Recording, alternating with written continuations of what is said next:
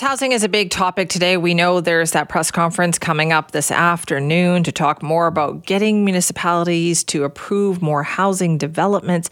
But how can they make them more affordable? How can we make them more affordable, in particular for that group of people right in the middle, the working class or the missing middle of housing there? Local governments do play an absolutely critical role in that. And this was something that came up time and time again at the Union of BC Municipalities Conference last week.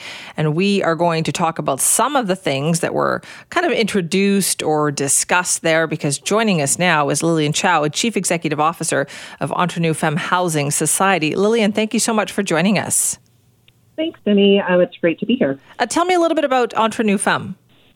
Yeah, well, Entre Nous Femmes is an organization that was started almost 40 years ago by three single mothers who in the mid-'80s was finding a hard time finding affordable homes for themselves. So they actually created an organization with $1,000 from the YWCA and really took advantage of the federal government investment in affordable housing at the time and actually started building three of our first buildings. And we provide affordable housing primarily to single mothers, single parents, seniors, as well as people from different equity-deserving groups. Okay, and let's talk about that. Do you feel that there are some groups that are being forgotten in this housing discussion? I think not necessarily forgotten. Certainly, I think the nonprofit sector is very aware of that there is an inequitable access to housing. So that, when we say the housing crisis, it does affect everyone, but it affects everyone in different ways. So maybe to give you a quick example, for example, single mothers, right? So in Metro Vancouver, their incomes are about half as much of a couple with children.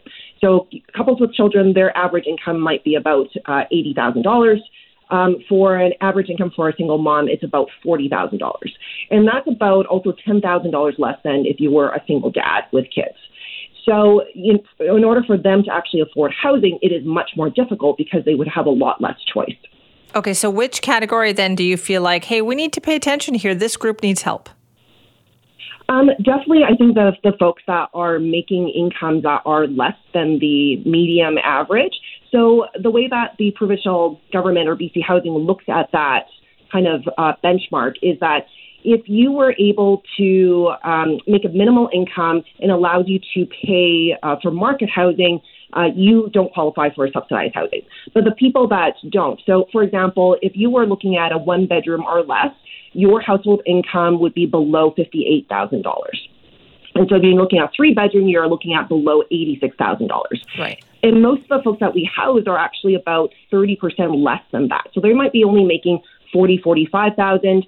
And this is because they might be on income assistance. They may be on fixed incomes because they're a senior. They might be on disability, or they're just working service jobs that don't pay quite a living wage for them to actually afford market rents. Right. And so one of the things talked about at the UBCM last week is that you feel, with the incentives that are offered, for instance, that removing the GST on rental buildings last week, that clearly has kickstarted a group. What do you think the government can do?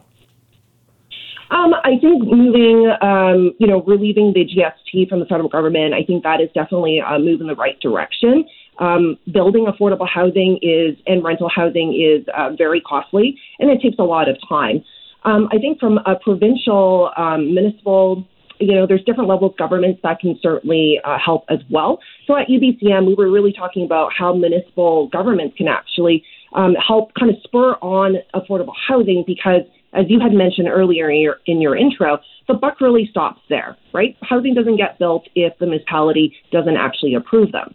And so we were really talking about how municipalities can reduce some of that risk by creating faster approval times, reducing some costs, providing land to nonprofits to actually build, and actually moving forward and making some hard decisions, especially when perhaps the community doesn't want that type of housing in their community. Lillian, are you hopeful?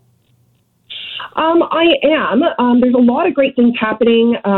BC Housing had just had actually issued their new funding program called the Community Housing Fund, and that provides nonprofits with an opportunity to build some really deeply affordable housing, which we know everyone, very specific folks really do need.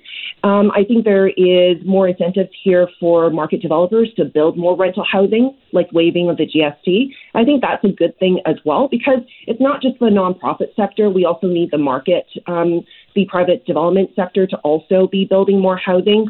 We can't really do this alone. We definitely need a concerted effort by everybody. You make a great point, Lillian. Thank you so much. Thank you so much.